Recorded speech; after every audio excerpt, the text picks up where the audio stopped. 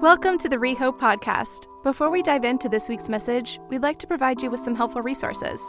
If you'd like someone to pray for you, it would be our joy to connect with you. So please email us at prayer@rehope.co.uk.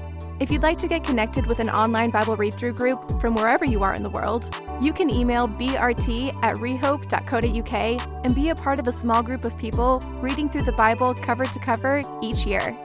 Finally, if you would like to support the work and ministry of Rehope financially, you can do so online at rehope.co.uk/giving. We pray you find this message encouraging, enlightening, and helpful.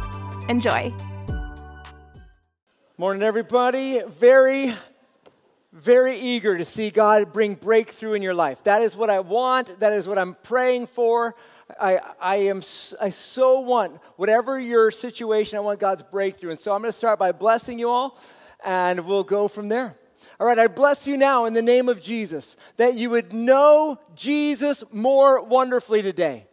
I bless you in the name of Jesus to receive whatever breakthroughs in your life you need right now.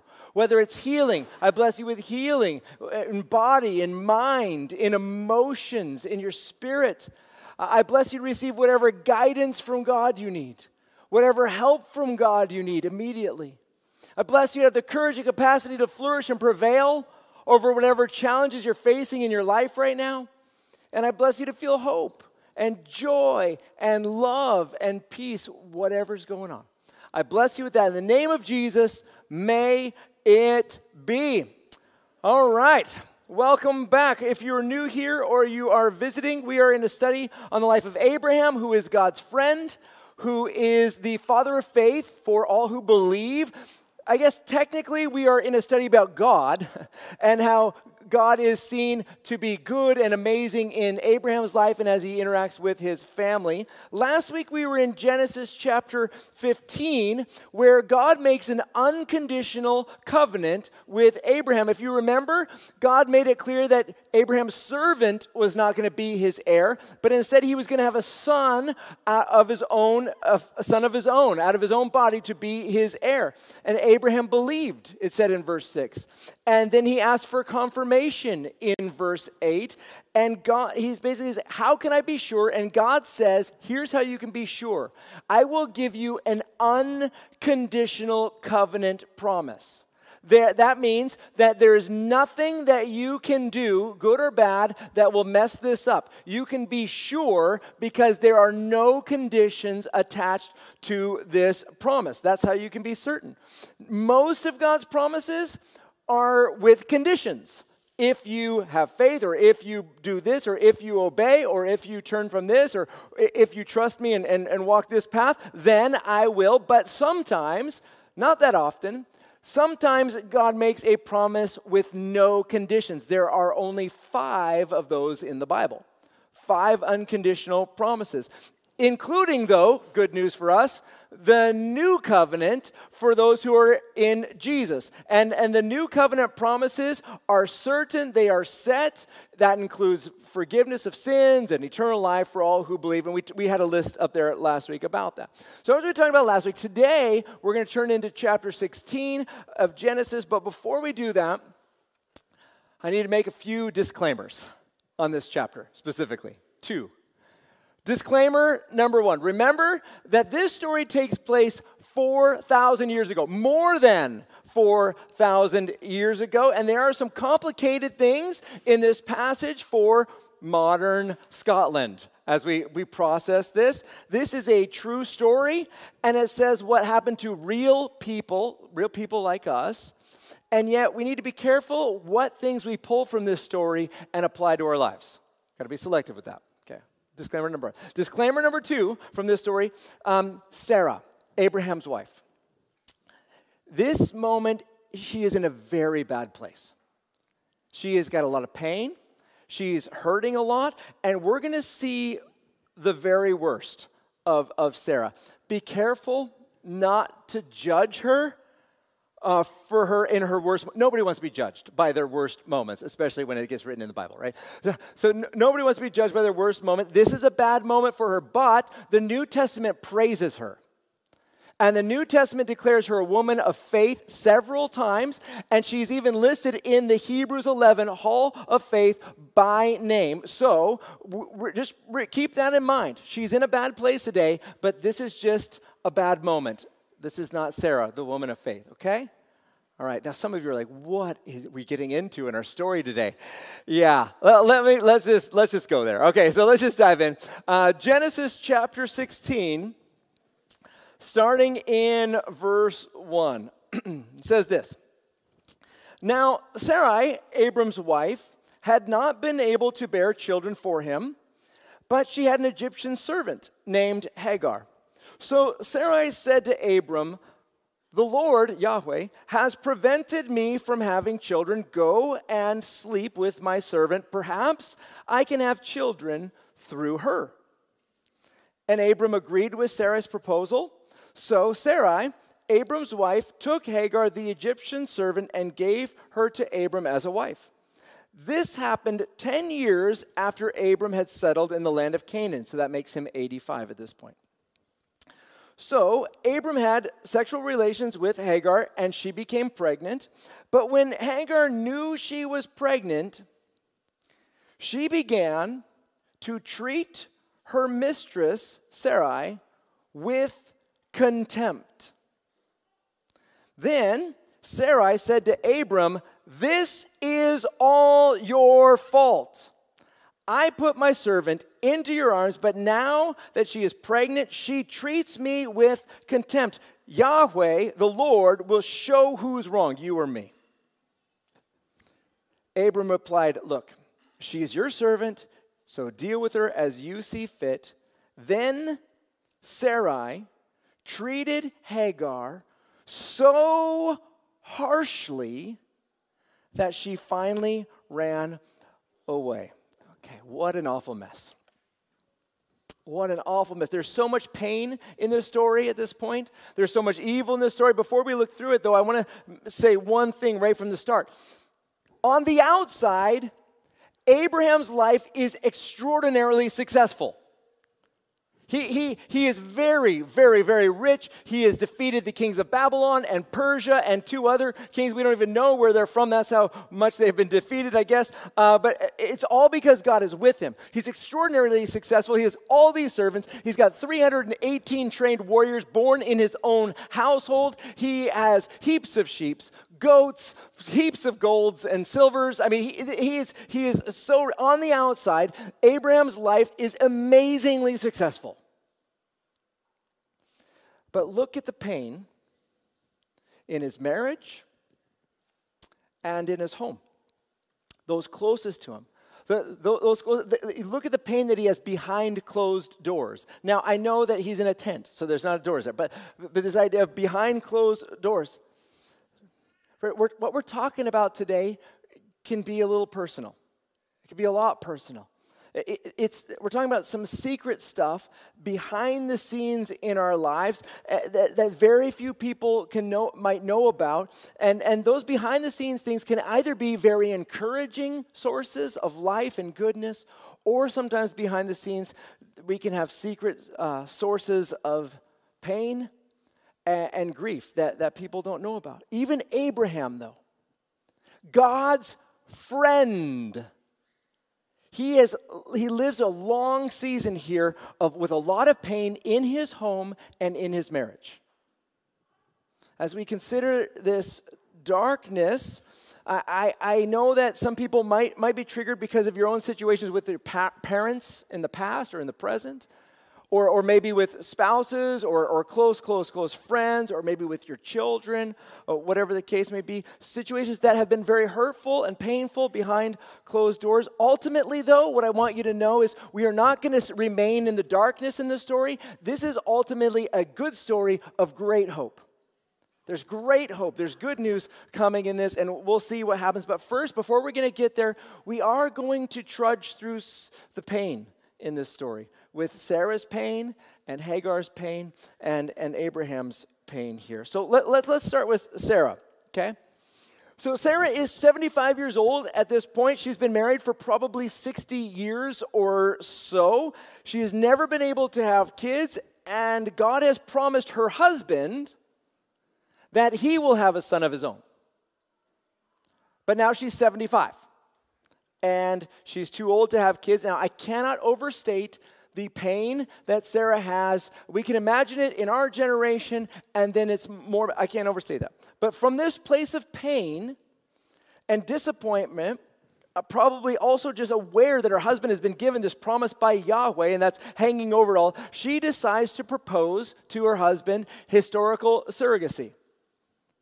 Propose that her servant has a child on her behalf and that she would adopt and raise as her own. A very common practice, not weird back then. Not very weird now. Don't apply that today. Okay.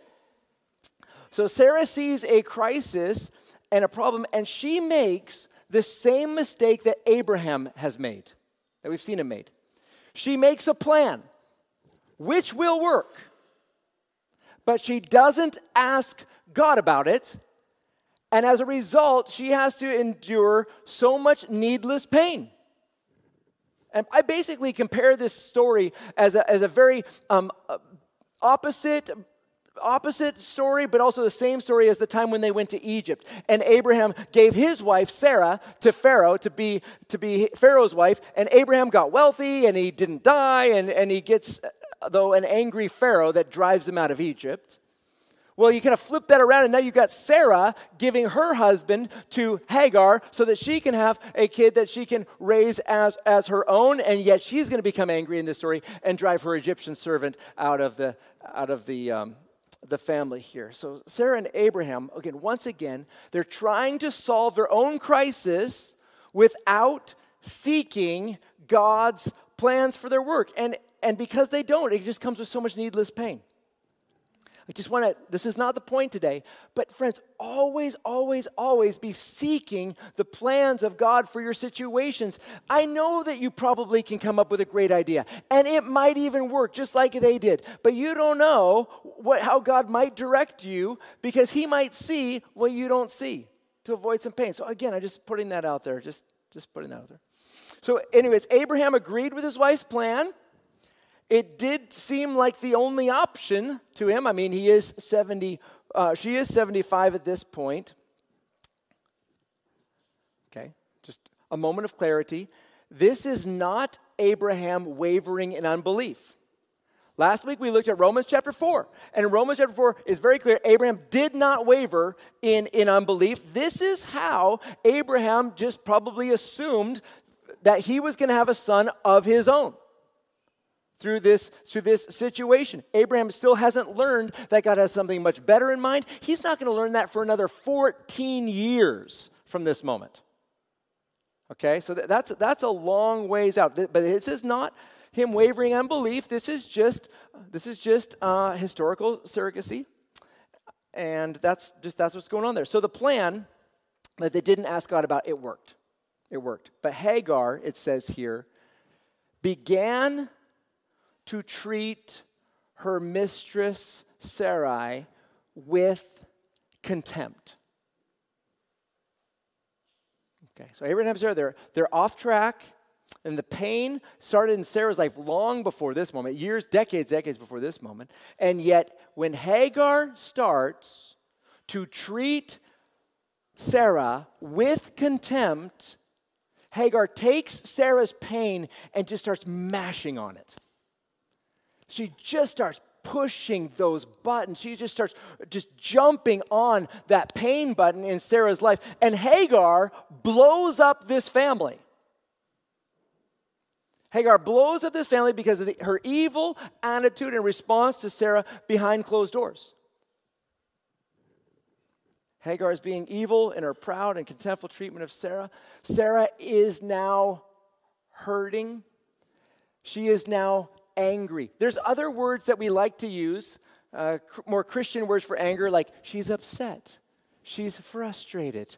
Okay, you spin everyone, but at the end of the day, she is angry here, and she is full of pain. And we understand. And now Hagar is triggering her buttons and pushing on them. And so Sarah's hurting. She becomes very angry, and the first person she takes it out on is her husband.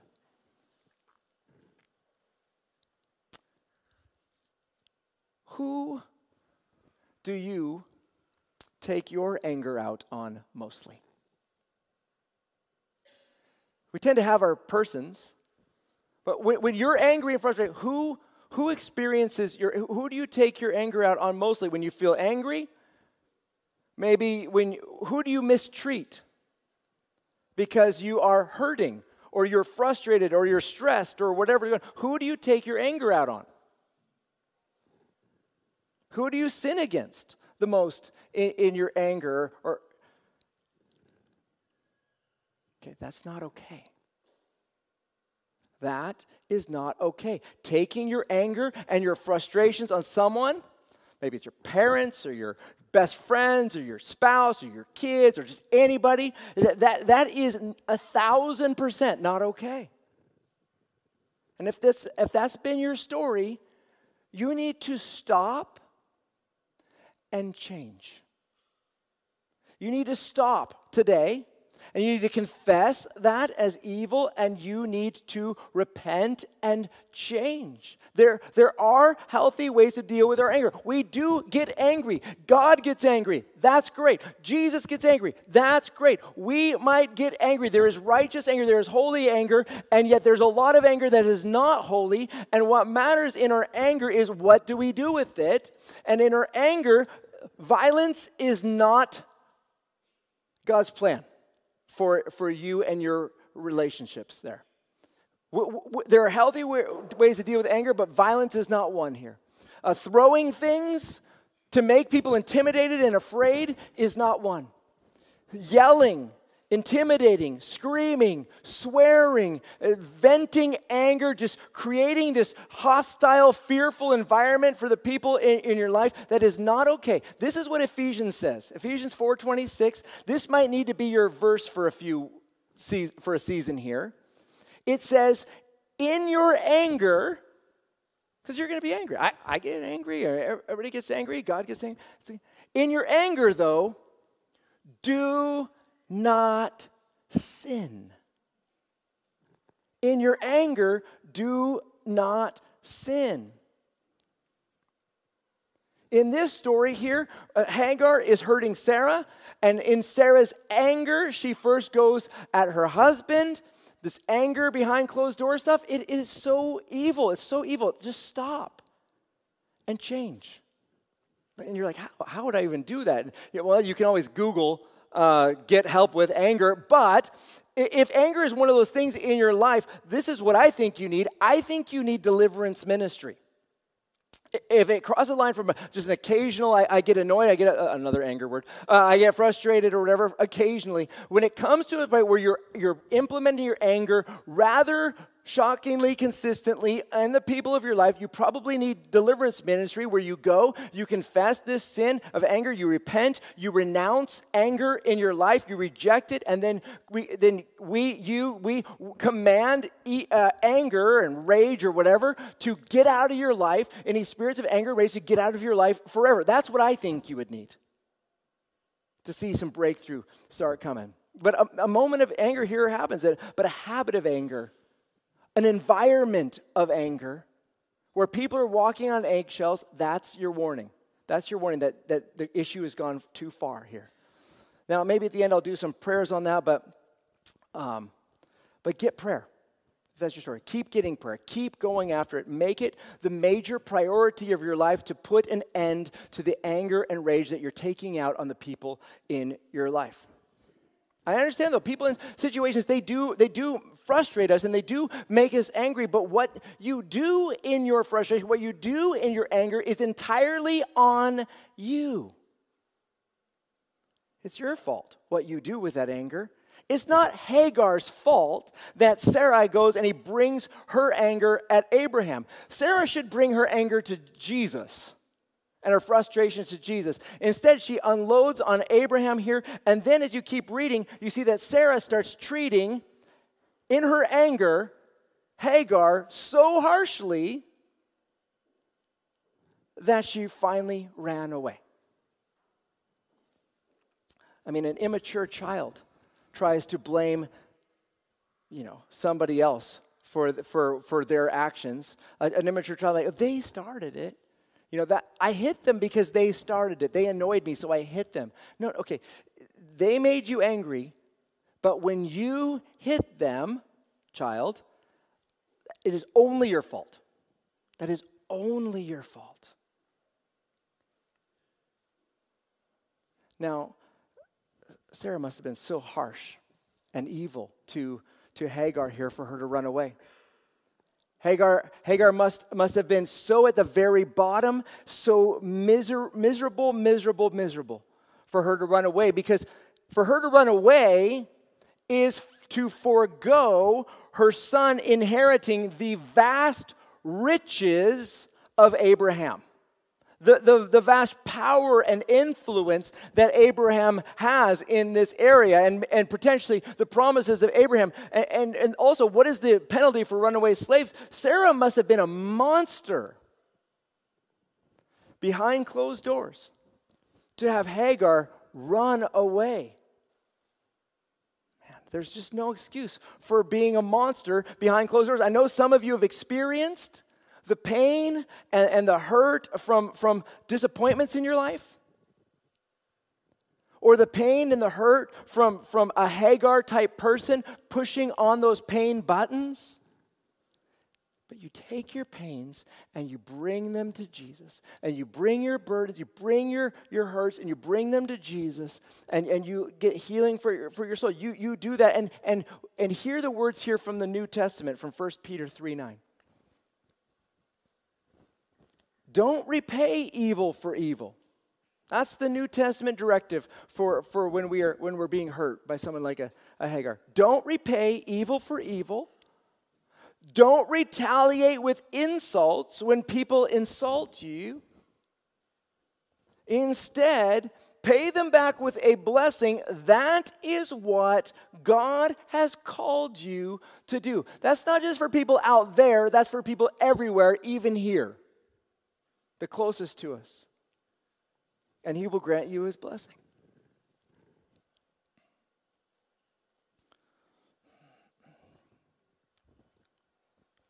Wow. So Sarah treats Hagar harshly. She runs away, and then what happens? Verse 7 says, the angel of the Lord found Hagar beside a spring of water in the wilderness along the road to Shur.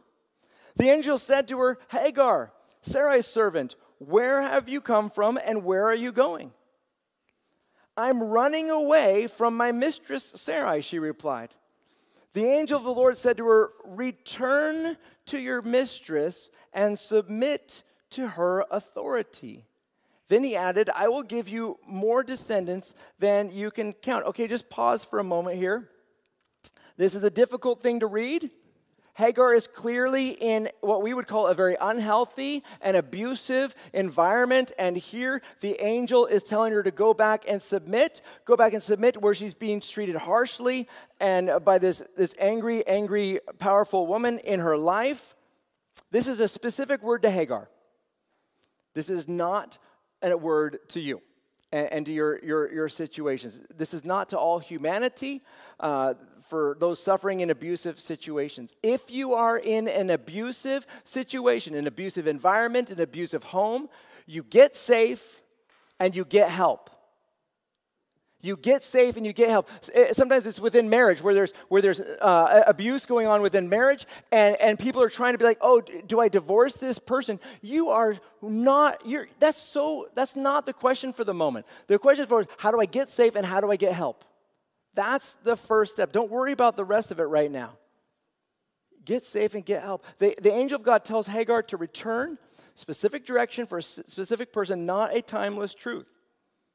And then there's more that the angel says to her, though. It says in verse 11, and the angel also said, you are now pregnant and will give birth to a son. You are to name him Ishmael, which means God hears. For the Lord has heard your cry of distress. You're feeling these words, right? Distress. This son of yours will be a wild man, as untamed as a wild donkey. He will raise his fist against everyone, and everyone will be against him. Yes, he will live in open hostility against all his relatives.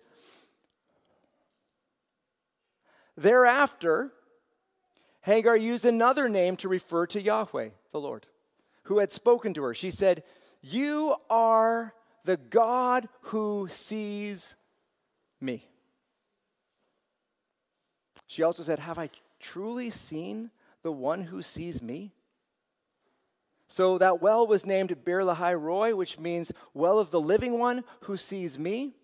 It can still be found between Kadesh and Bered. So Hagar gave Abram a son, and Abram named him Ishmael.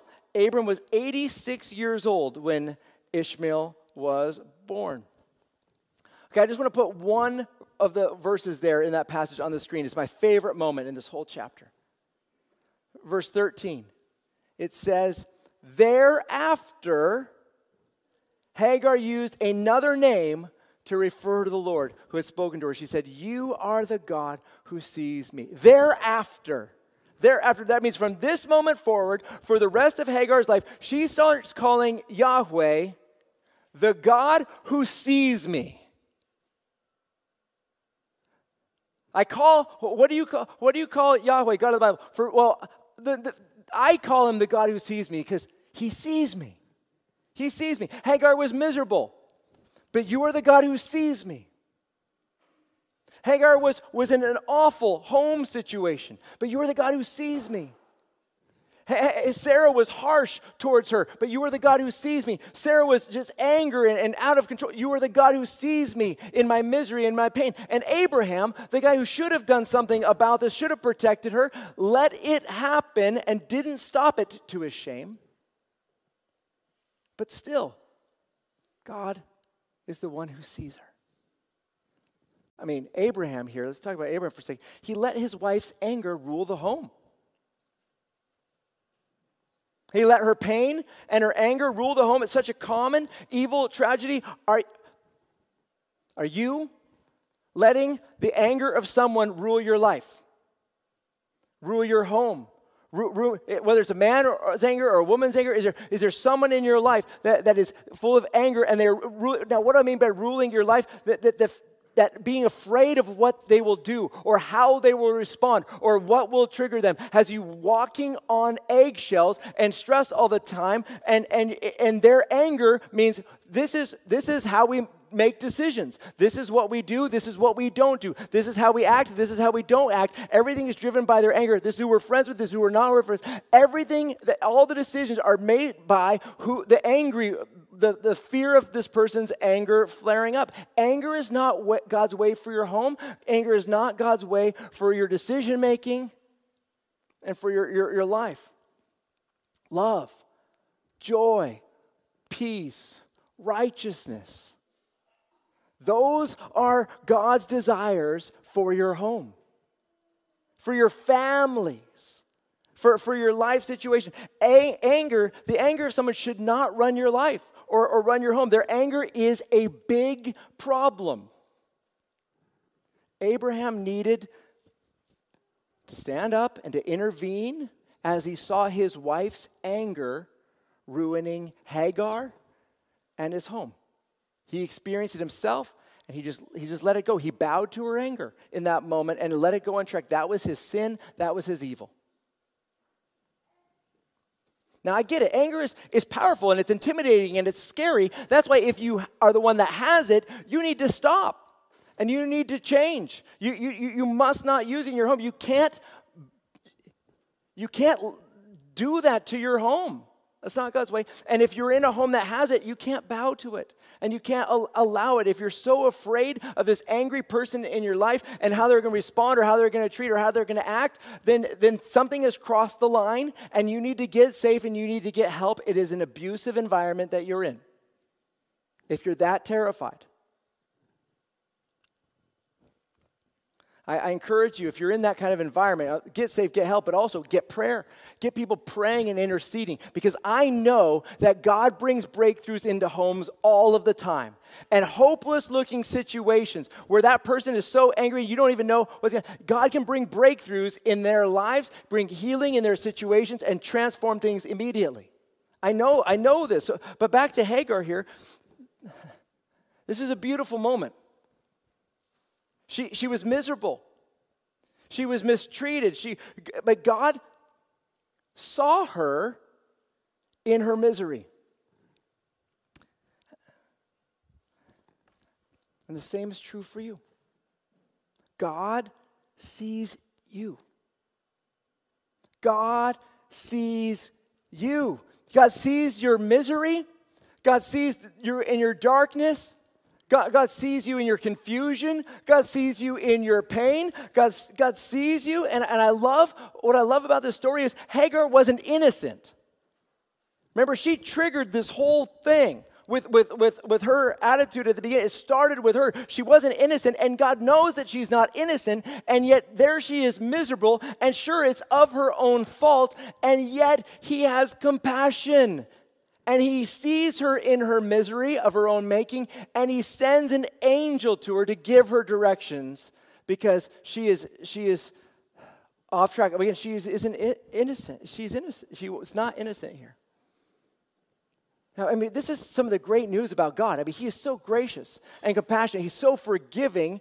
God has compassion on all He has made, which means God has compassion for you. God has compassion for you. And if you find yourself in a place of misery, or you find yourself in a place of pain, or you find yourself in a place of fear today, even if it's of your own making, and even if it's your fault in some ways, God sees your misery.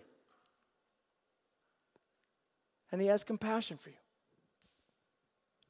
There's grace for our biggest mistakes. There's hope for our darkest moments, even the most evil moments in our lives, the ones that we're most ashamed of, the ones that we keep secret behind closed doors. Because of Jesus Christ, those sins can be washed away. You can be forgiven of your anger. And when you've done that, you can be forgiven of your mistreatment of people. You can be forgiven. And you can change. Your anger might be your past, but peace can be your future. Because of Jesus, not only can you be forgiven, but also because Jesus poured out His Holy Spirit on all who believe, you can be transformed. You can be set free. You can be just set free from whatever the evils that are common in your life. You can be set free by the power of God from the grip of the enemy, and you can change. Anger can be broken. Any fear-filled home situation can be transformed. Anything is possible because there's a God who hears prayers. There's a God who is powerful. There's power in the name of Jesus to break every chain, to break every situation. There's hope for your past. There's hope for your future. God is a God who sees, and God is the God who sees you.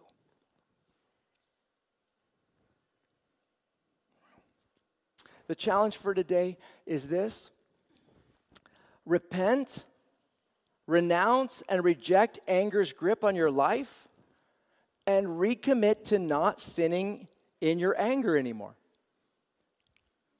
You might feel it, but not to sin in it. And then secondly, write a letter to the God who sees me.